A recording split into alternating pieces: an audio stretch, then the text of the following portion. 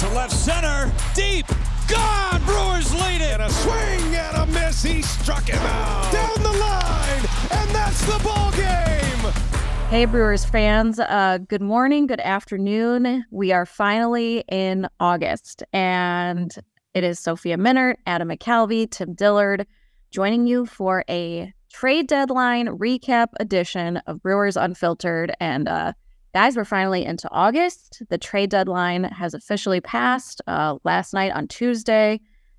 The Brewers are now 58-50. They are half a game out of first place, trailing the Cincinnati Reds. And it was a pretty busy trade deadline period for Matt Arnold and the front office. And I think if you're a fan, they checked a lot of boxes in terms of maybe fans were hoping for. So it started with the acquisition of Carlos Santana from the Pittsburgh Pirates. That was before the Brewers hit the road to play Atlanta and the Nationals.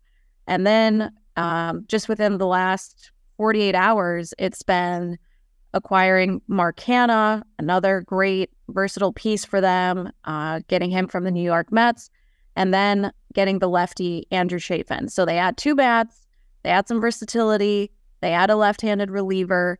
They also have acquired two minor league prospects in Bradley Blaylock and Evan McKendry. So just looking at the major league pieces that you're adding with Carlos Santana, Mark Hanna, and Andrew Chafin, what do you guys think of the moves that Matt Arnold and crew made?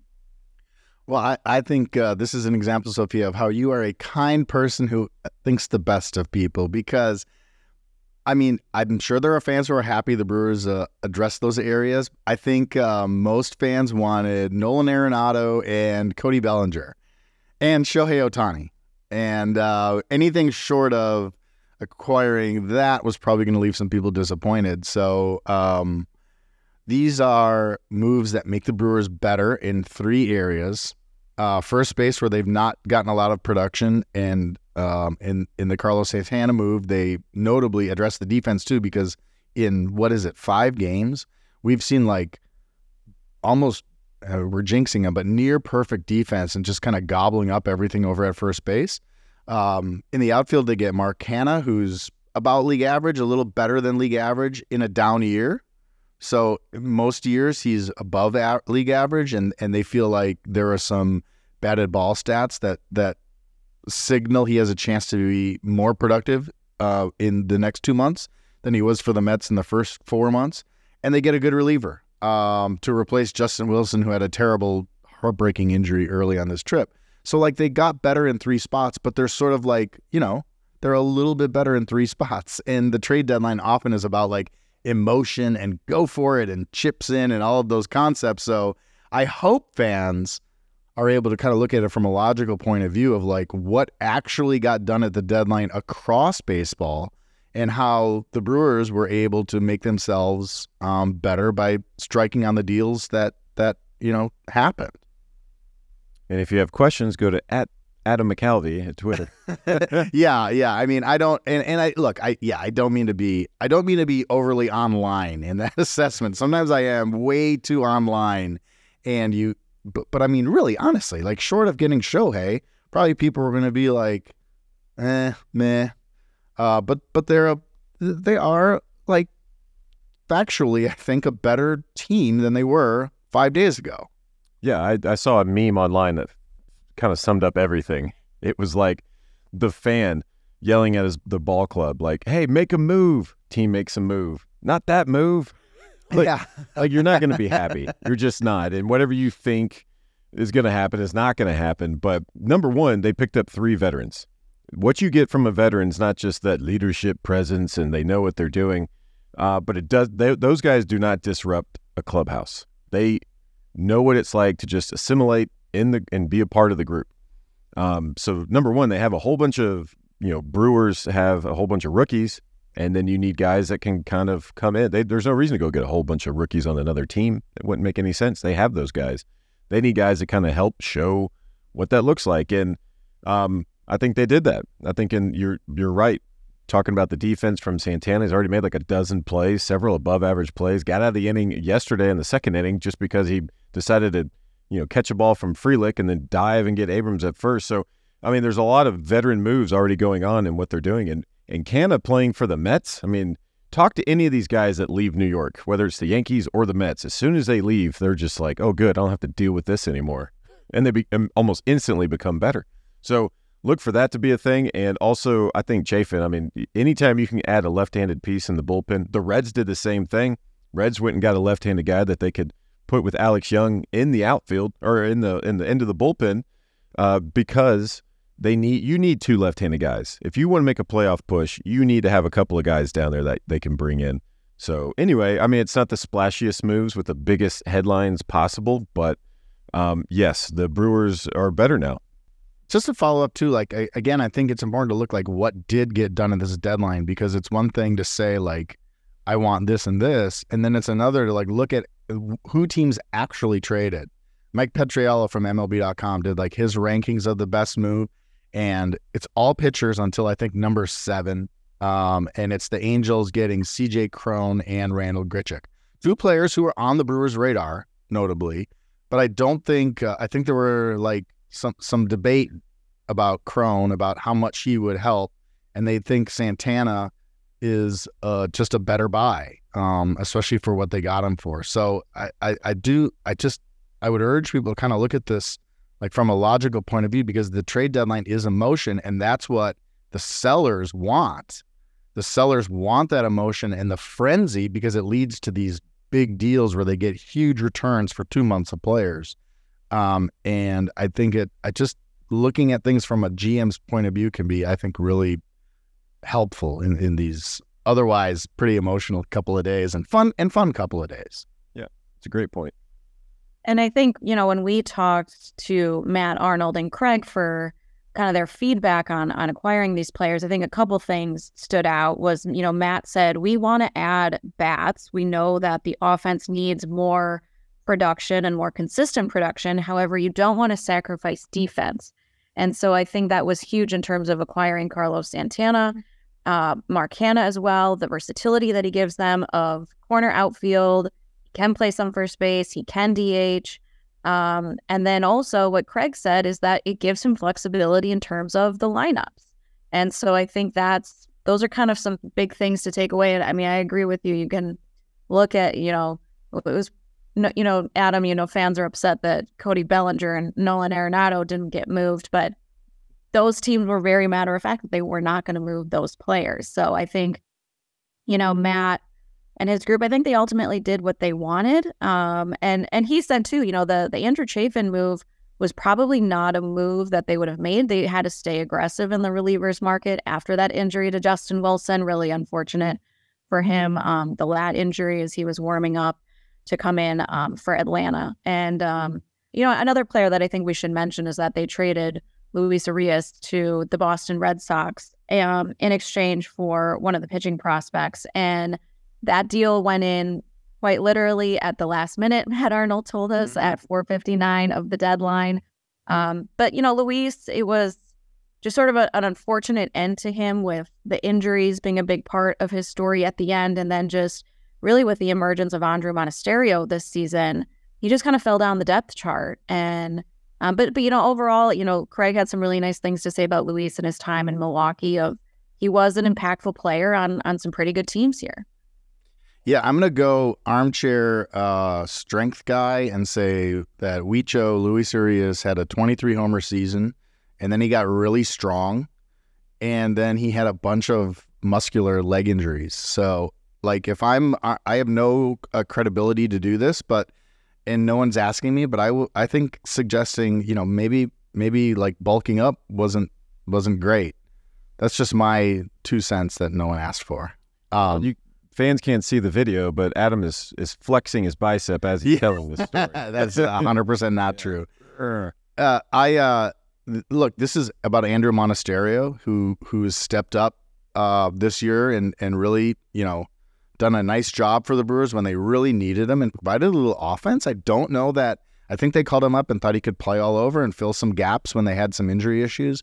And he's done much more than that. And he's had some games where he's delivered, Tuesday night against the Nats, a big hit to get him on the board. Like, he's just had some nice moments. And Luis Urias slipped down the board, and they really liked the prospect they got. I think I think I saw he was going to slot in at number 15 on our MLB Pipeline Brewers Top 30. So he wasn't on the Boston list, so that obviously was in our stories, but I think he's a guy who's really well regarded coming off Tommy John surgery and has a chance to be quite good. Really good curveball, Matt Arnold says. Bradley Blaylock, we should say his name, right? A right-hander, Bradley Blaylock. So, yeah, I mean, good luck to Luis Urias. He's still, is he 25? I always say stuff like that and then don't know it, which is like, how do I not know how old Luis Urias is? Luis Urias is still really young, let's say, for a guy who's been in the league a bunch because he just came up so young.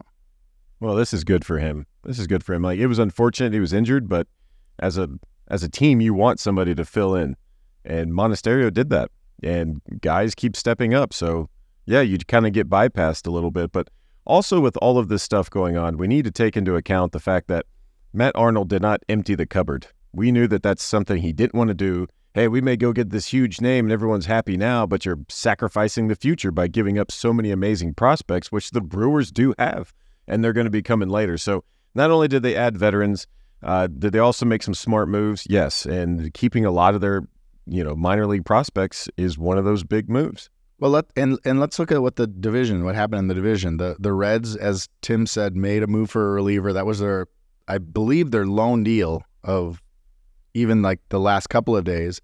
And the Cubs, really their addition was Jeimer Candelario, who's a player a lot of Brewers fans liked on the infield, having a really nice season for the Nationals. And the cost was 2 top 20 Cubs prospects. So that just gives you idea of, that was a deal that probably was available. And I'm sure the Brewers and Nationals, got to the point of exchanging some names there because that's a guy who did make some sense for the Brewers. And Matt Arnold said he had to recharge his phone a bunch of times in the last couple of days, including a bunch of times on Tuesday alone. But do you want to give up 2 top prospects for 2 months of an infielder? Some people might say yes. The Brewers' answer in this case was no.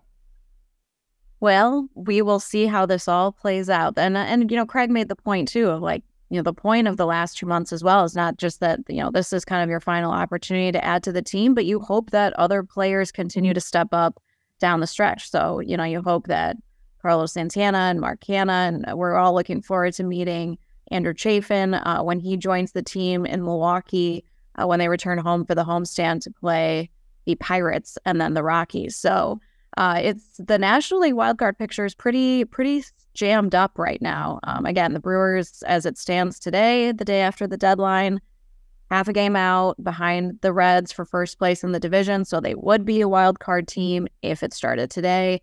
But there are 7 teams in the National League within 5 games of those wildcard spots. So it's gonna be fun to watch here down August and September. So we got a little bit more to get through here on Brewers Unfiltered, so stick around.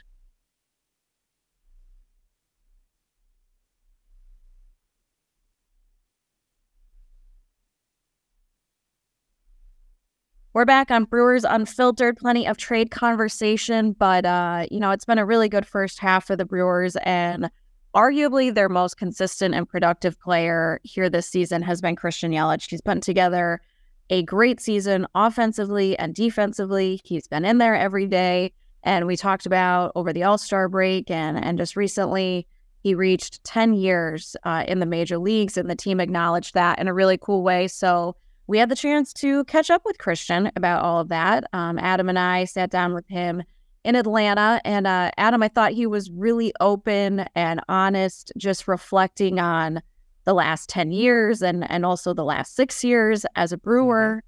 It's crazy that it's even been that long.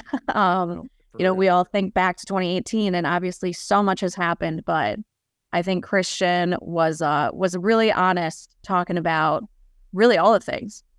Yeah, look, we asked him kind of the what happened question that I think so many fans ask us whenever we're talking about the Brewers. What happened to Christian Yelich, right, for 2020, 21, and depending on how you look at 22.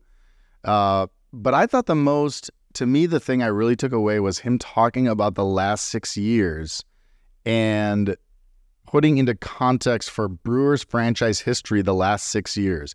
Because when I do that, it comes across as homerism. Sophia, Tim, same. If Craig Counsell says that, it comes off as like excuse making for not winning the World Series, which obviously everyone wants to do. If Matt Arnold and before him David Stearns talk about it, it comes off again as like making excuses for not getting to that finish line. But I think from Yelich, it was really credible, and it really stood out to me as an interesting part of the conversation about appreciating good seasons for the team when they come along, because they are not a given in this sport. Well, let's hear it from Christian himself. Here's our conversation with Christian Yelich.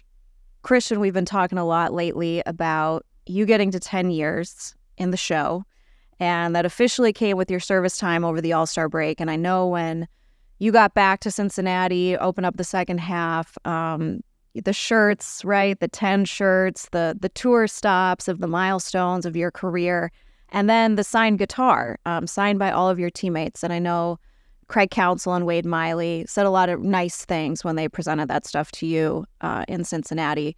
So like when you think about that, now 10 years, I think fans probably want to know kind of your thoughts on that, but also why a guitar?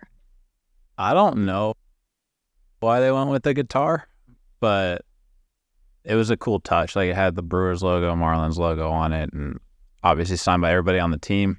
I wasn't expecting that. I just figured like, oh, shirts are cool. Like the farthest thing from my mind was that they're actually going to give me something, but it's just cool. I mean, 10 years is a pretty special milestone. It's something that I think you hear a lot about that as a player when you first break into the league or before you even in the big leagues. You hear that when you're in pro ball, it's like 10 years in the big leagues, 10 years in the big leagues. And I didn't realize how few guys actually got it until like you get into the big leagues. You realize it's really hard to do. You have to play well for a really long time, and you have to be a good player for a long time in order to stick around that long. And to finally get there it's a special feeling. It's something that, for me, I was fortunate enough to kind of know that it was coming, just because, hopefully I play a lot longer than 10 years. I'm supposed to play a little bit longer than that. So I knew that it was coming, but to still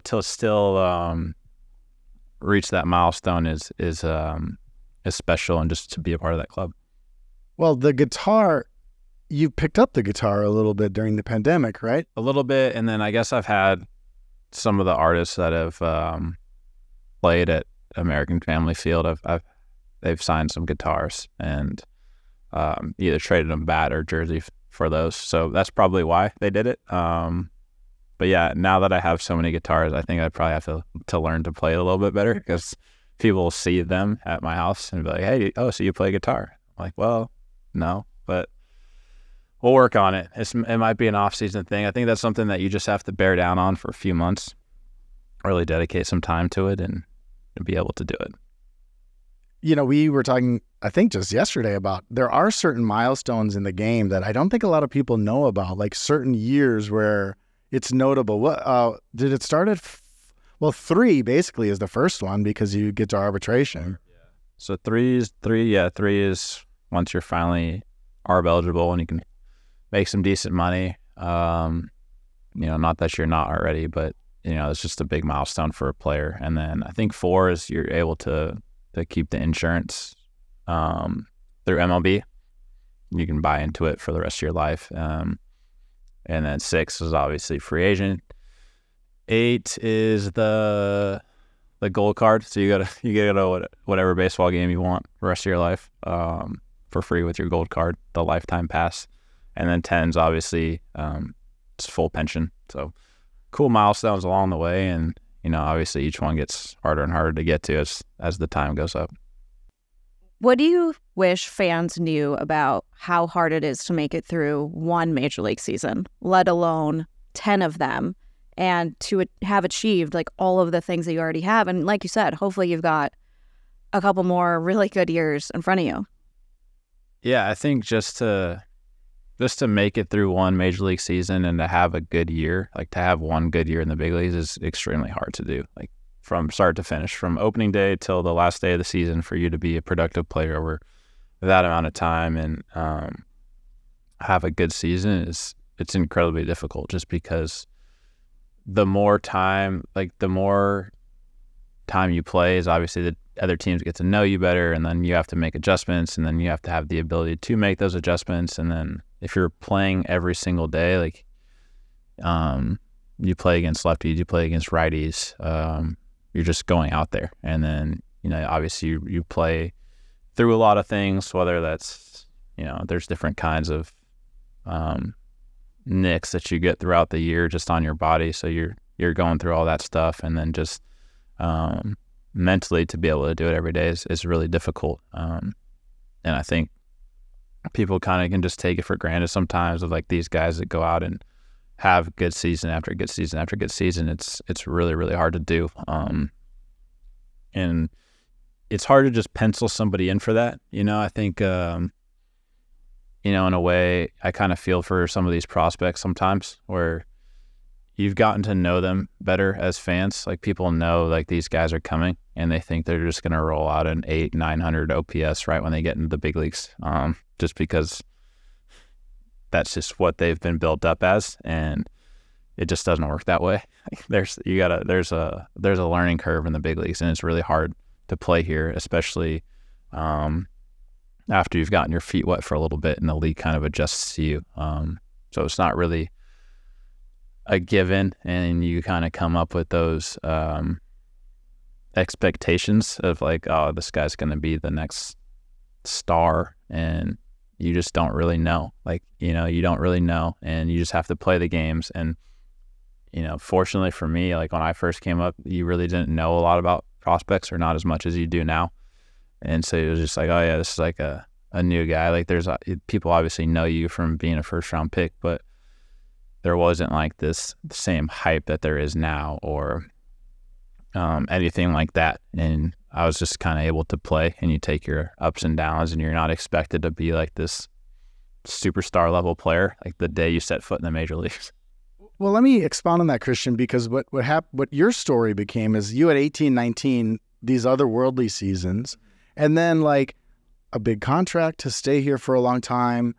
And then, we've talked about this a bunch. The next couple of years weren't the numbers you wanted to put up. And the question was, because you put up those big numbers, it was, why isn't he doing it automatically every single season? Yeah. So I guess now with like a couple of years in the rearview mirror, like, what are your thoughts about, like, how would you answer if a fan says, well, what happened to Christian Yelich in 2020 and 21?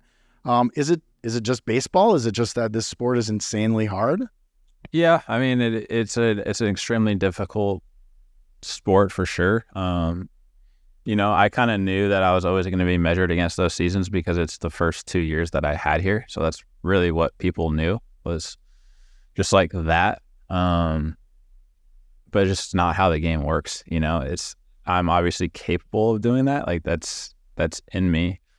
But I know that, like, really probably no matter what I do for the Brewers going forward, like, it's always going to be like, well, was it 2018 you or 2019 you? Like, people are always going to want and expect probably that level of play. Like, it's just what it is. Like, you just have to understand that, like, most of the time people are never going to be happy with what you do. Like, they're just not. It's going to be like, well, are you 2018 you or are you 2019 you? It's like, I don't know. Like, I tell people all the time, like, every season's its own season. Like, it's this new thing. Like, what it's going to be at the end, like, you don't really know. Like, they can start off good, and then not end up good. They could start off poorly and end up good. Like, you just don't know. That you have to play the seasons. And I think I've learned that over the years. And to have a season like that, to where you're an MVP, like, so many things have to go right. Like, you have to stay healthy. You have to feel good physically. Like, you have to be in good spots, and I still think I'm capable of playing at that level. Whether it's 1,000 or 1,100 OPS, I don't know, but I still think I'm capable of being a good player. And I don't think your measuring stick for whether it's a good year or not, personally, I don't think my measuring stick is like, do I have 1,000 OPS? Like, does that mean I had a good year? And is like everybody okay with that? Like, I don't know. And you kind of have to get to the point, like, obviously I heard everything that people say after those seasons. You know, like you'd have to live under a rock to not hear them. You know, it is what it is. Like you just have to. For me personally, got to the point where I just like stopped caring. Like I don't care what people have to say or people think. I realize people are always going to have an opinion. They're entitled to that. It comes with the territory of being a professional athlete, but like I know that I prepare the best I can. I know that I work hard every day. I know that I want to do well and win every night. And like that's really all you can control. It's like you have to worry about the things that you can control. And if you know that you're doing everything you can to be successful, then what happens after that, like happens. Like obviously you want it to go well and you want the results to be there, but a lot of times in baseball, like you just can't control them. Like you could have really good at bats one night and literally get no hits, or you could have 5 terrible at bats and go 4 for 5, and everyone's like, "Oh, that's a great night." And you know, at night you're like, "Oh, that was terrible, but I got away with it." But you know, I think I still am capable of being a really good player, and I think it's just evolving as your career goes, and you try to learn. And I've learned a lot from those years where things didn't go well. You know, I learned a lot as a player, as a teammate, as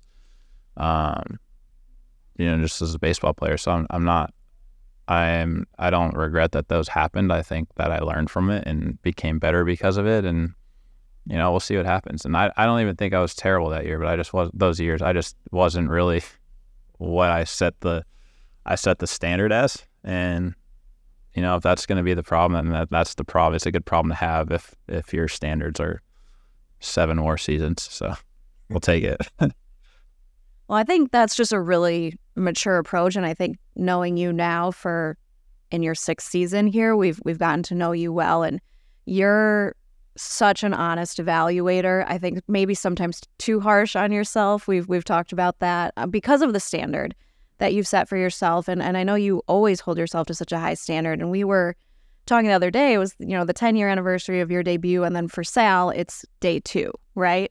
Day 2 of his career. And so I'm just wondering, like you brought up the prospects and like the hype that's on them. And we've had 8 major league debuts this season. Like, are there things that you feel like you've learned that through time, like now 10 years later, and like how you can help these guys navigate that with everything that you've been through? Yeah, I mean, I remember being in his shoes for sure. Would I want to start that whole journey over again? Probably not. You know, it's been a great 10 years. Don't get me wrong. It's been, you know, I've had some things happen in my career that I've probably never dreamed of, and I've had a better career than I maybe, you know, you could ever really hope for as a baseball player. But man, it's hard. You know, it's a hard road, and they're, you know, talking to the team after they presented me with all my stuff for 10 years was like, you know, there's a lot of I've had a lot of really great nights in this game. I've had a lot of really long nights in this game, and everywhere in between. And you learn a lot through all that stuff. Like you learn through success, you learn through failure, and you can kind of see all those steps and like all these guys that are coming up, and just try and help them navigate it as best as possible, and just watch them and let them play. You know, I haven't really talked to them much about things until they've really come to talk to me about it. You know, I feel like I'm pretty approachable, like, you know, pretty laid back guy. And, you know, maybe I shouldn't have, you know, said it that way, because I have spoken to them about things, but you kind of just you have to let guys play, and you have to let them experience things, and you have to let them succeed and fail and go through all the things that come with being a young player in the big leagues, because it's difficult, and it's a lot of firsts. Like every stadium you go to is a first, or, you know, you try to replicate it as best you can in the minor leagues, but you can't. And especially when you come to a team in the big leagues that's trying to win for the first time, you know, because it's really important, because yes, you're trying to get your feet wet as a young player, but the team's also trying to win. So like your leash is probably a little bit shorter than mine was when I was with the Marlins, because we just weren't trying to win. When I got called up in 2013, like we lost 100 games. So my environment and my, you know, the stresses and pressures that go into those games, you know, are a lot different than these guys are going to be playing in August and September, when, you know, the playoffs are probably going to be decided by a game or two, like they always are, and each game matters. And you the stresses and pressures for young players are all really the same. You want to succeed in the big leagues, you want to stay in the big leagues, and that's where a lot of your, stress and anxiety comes from on the day-to-day basis, is wanting to stay here so badly. But worrying about that doesn't really contribute to it. Like, you just have to keep trying to get better and learn as much as you can, and not have to worry about am I going to be here the next day, because it doesn't help. Like, it's a factor and you have to acknowledge that it's there, but at the same time, you have to ignore it in a way, because it's not going to do any good. If every night you don't get a hit, you're like, oh, is this going to be like going back down? And that's kind of how I was like, I just never wanted to go back. But it happens as a young player. Like, it might not even be your fault. It could just be the numbers game and you have options and you're the guy that goes. So it's all kind of part of it, and just trying to, it's cool in a way for me, because I get to watch these guys, you live out their dream for the first time, and you kind of remember what that was like for you, and just like your first couple of times through the league. So it's been special, and it's been fun to watch. We're sitting here in Atlanta, and it strikes me like I've been fortunate to cover baseball for a little while, and the coolest day of my entire career was here, sitting with Hank Aaron to do a long interview with him for this little book project I did that I never mentioned. It was the best day on the job for me.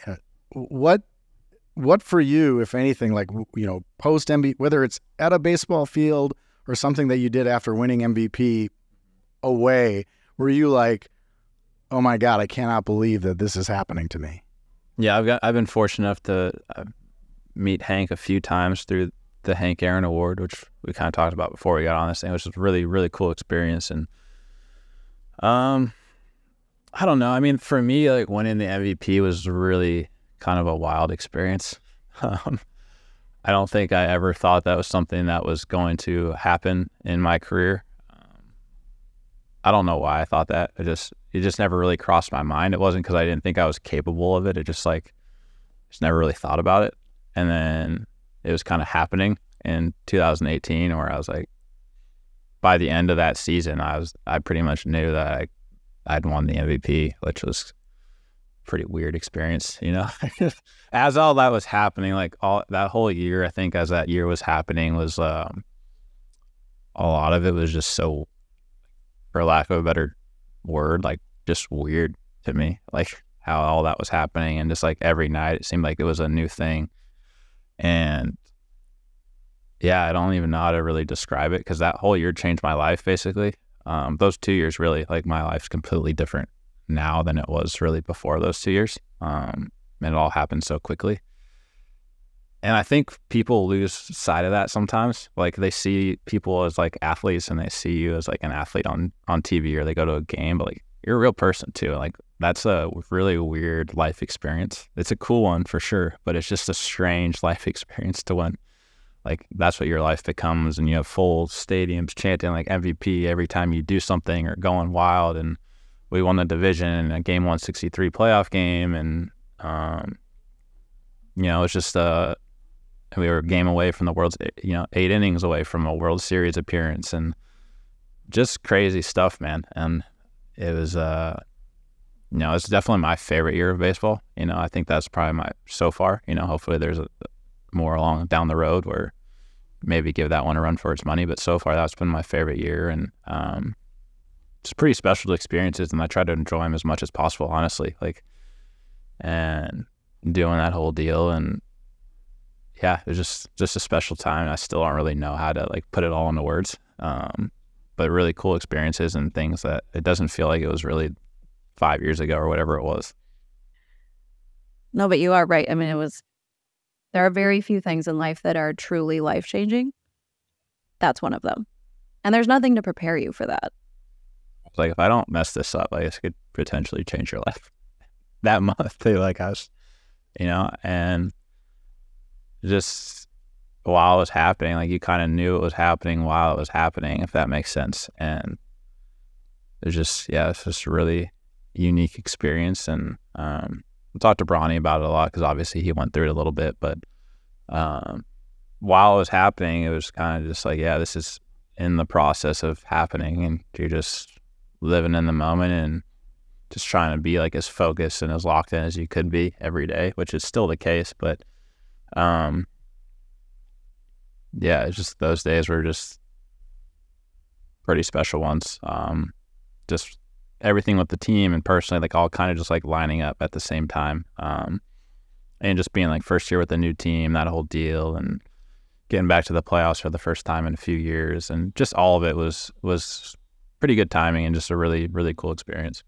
Yeah, I mean, game 163 in particular, like there was so much happening so fast for everyone, including us covering the team at that time, where you're trying to figure out, where am I going tomorrow?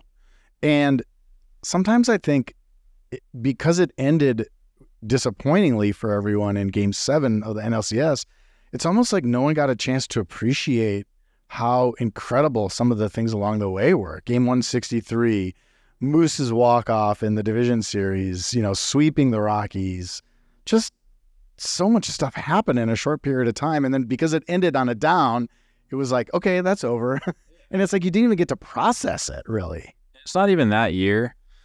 And I want to say it like the right way so I don't, misspeak when I say this here, but I think it's like, I think what this team's done in the last like 5 to 6 years, it shouldn't be taken for granted, and it should be appreciated. I know everybody wants to win a World Series, like us included, but this run of competitiveness that this team's been on, it hasn't really happened here like this before.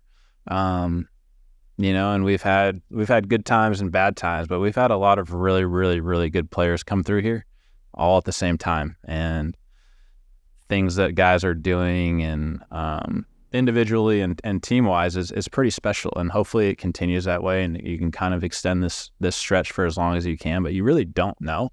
And it's just been really fun to be a part of these teams for this organization, because winning in this league is extremely hard. Like, to win one game in the major leagues is very, very hard, let alone to be on a team that does it year after year after year. And it's with a lot of the same guys, but it's also not with a lot of the same guys. Like, there's a lot of interchangeable pieces every year and a lot of turnover. And to still be competitive, to still be in the division race every year late into the season, there's something to be said for that. And it's something that it's not easy to do. Counts is obviously a big part of it.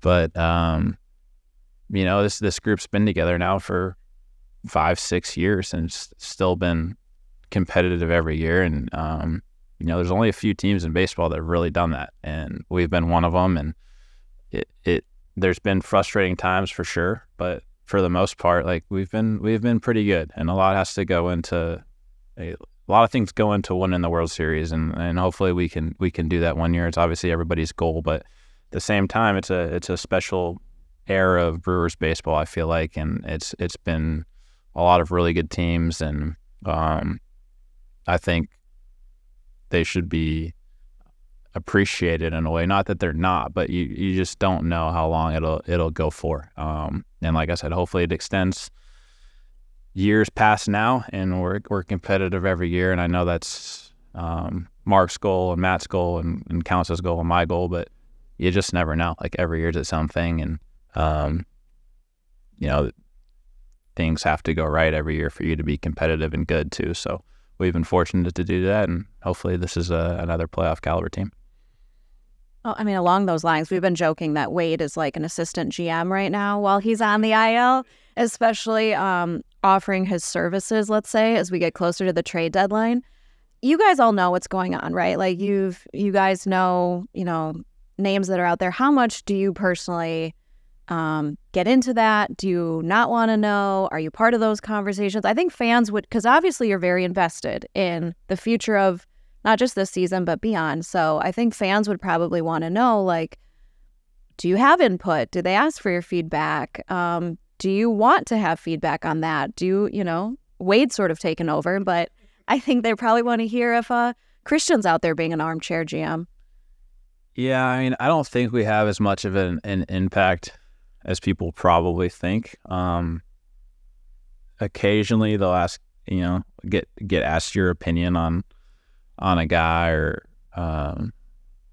this person over that person, or what do you think about so-and-so? And like, you can give them your opinion. But at the end of the day, like, they have their way of evaluating players based on value and future value and value that they're giving up to get that player. And those conversations are obviously way over my head, and I don't know how they make those decisions. Like, I don't know what goes into whether it's a good trade or a bad trade, or maybe it's a bad trade on paper, but it's a good trade for now because we need now, or you're going for the future. And that stuff, it gets really complicated. It's I think as you are around longer in the league, you realize it's more than just like this guy for this guy. There's a lot of things that go into it, and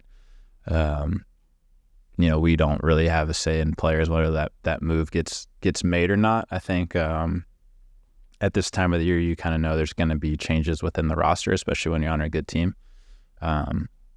Some additions. I've been on teams also where there's going to be subtractions, and you're going to lose some teammates in the next couple of days. But it's just all part of the game, and I think everybody has the best in mind. I think players are always more focused on the now because a lot of guys is just now. They're not really. They know they're not going to be around for the future, so they don't necessarily care about it.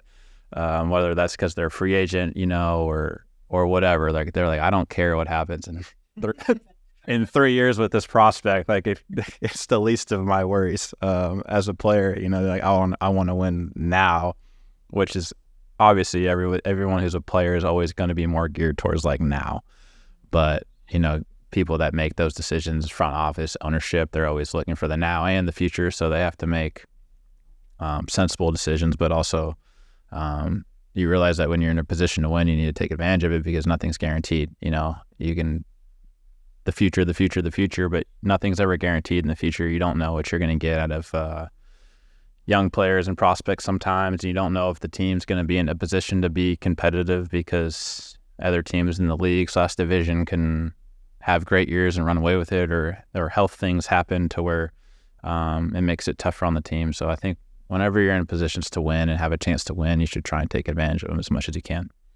Well, the Christian Yelich trade wasn't a trade deadline deal, but it was definitely a deal for now and later from the Brewers' point of view. What are your clearest memories of that day? I had a feeling I was going to get traded, but then also didn't really know if I was going to get traded because it seemed like I wasn't going to. Because it's something that had been kind of going on all offseason, and the offseason was winding down, actually. So I was like, I guess I'm not getting traded. Like, who knows? Like, I was preparing to go to spring training with the Marlins in like a week, 2 weeks maybe it was. And then got a bunch of calls and got told I wasn't going to spring training with the Marlins anymore. I was going to spring training in Arizona with the Brewers. I think it's a weird feeling the first time you get traded. The Brewers were actually one of the teams where I just really didn't know anybody on the team, just aside from playing against them and maybe having like a quick conversation on the field or something. But as far as like having friends or people that I knew on the team, like I knew nobody. So, and they were a really young team at the time. Like all these guys that are established players now here were kind of rookies at the time, or just getting their feet wet in the big leagues. And some of them are been retired for a while too. So it was just weird having to make all new friends, and you're going to a new team for the first time, spring training in a different state, and then all I'd ever really known was the Marlins and that one organization. So you kind of are starting over in a sense, but I was excited. I think it was just a nice change of scenery and a fresh start, and with a great organization. The Counts was awesome right away, and I knew Mike Atanasio a little bit from high school. We had mutual like high school friends, so the Brewers weren't like entirely foreign to me. But it worked out great, and I think it's gone better than I would have hoped, and maybe they would have even hoped as well. So we'll see how it goes here in the future. We'll wrap up with you here, Christian, but my favorite part is the flight that you took. Like hours after the trade, you get a call after the trade, and you're still processing that you're now a Milwaukee Brewer, and it's the end of January, and they say, oh, by the way, Brewers on deck is tomorrow. Do you want to go? And I think the story is so great because here you are, you're brand new to the organization, and you take the most epic plane ride, maybe in Brewers history, to Milwaukee for Brewers on Deck, and then like the welcome that you got. I just remember we've gone to a couple of these now, and knowing that it was fresh off of your trade and Lorenzo Cain signing his 5-year deal the very same day. Can you share the story about being on the plane to going to Milwaukee for the first time? Yeah, well, Mark was going to Milwaukee, I think it was the next day, and they asked if I wanted to come to the Fan Fest, and they're like, you don't have to. Like, if you don't go, like we understand. Like, you gotta get a lot of things in order. Stuff's happening pretty quickly, but if you'd like to go, like, Mark's plane's leaving at this time. Like, you should go there. I was like, yeah, I'll go. Like, I think it'd be good to just meet everybody before going to spring training, you know. And I didn't really know who was on the plane. Like, I knew Mike was going to be there. Mark was there. Bronny was there, which I actually didn't even know Bronny. That was the first time I'd actually met him, was that morning. So I talked to him a bunch on the plane, and then we stopped in Arizona and got Uke and Yount, actually. So it was all of us on the plane. Going to Milwaukee, and I remember just thinking like how strange it was that I was actually on this plane right now. Like, how did this happen? Like 2 days ago, I was on the Marlins still, and like now I'm going to Brewers fan. Like, I think that was another moment where like life happens fast kind of type deal, and everything was just kind of spinning. I was like, all right, like, here we go. Like, let's see what this chapter holds, and just getting to talk to Uke and Robin on the plane. There and back, because when we dropped them off in Arizona on the way back to California, and obviously great people and super fun to be around, but I just remember how weird I was. Like, this is so weird. Like the whole time thinking like, I don't know what's happening right now, but okay, cool. And then a week later we were back in spring training, and we were off and running ever since. Well, I have one more. I want to finish with one thing, because I've never been able to ask you this, to circle back to the idea of critics. Did you ever meet or hear from Roxanne of Relax Roxanne fame after her famous tweet? No, I've never met whoever that was. There's no telling who that was. Like, Roxanne may very well be a fictional character, and it could be somebody else, but whoever it was is extremely disappointed about the body issue. Not happy about that. But I've been on record saying it's one of my favorite things I've ever done, so no regrets.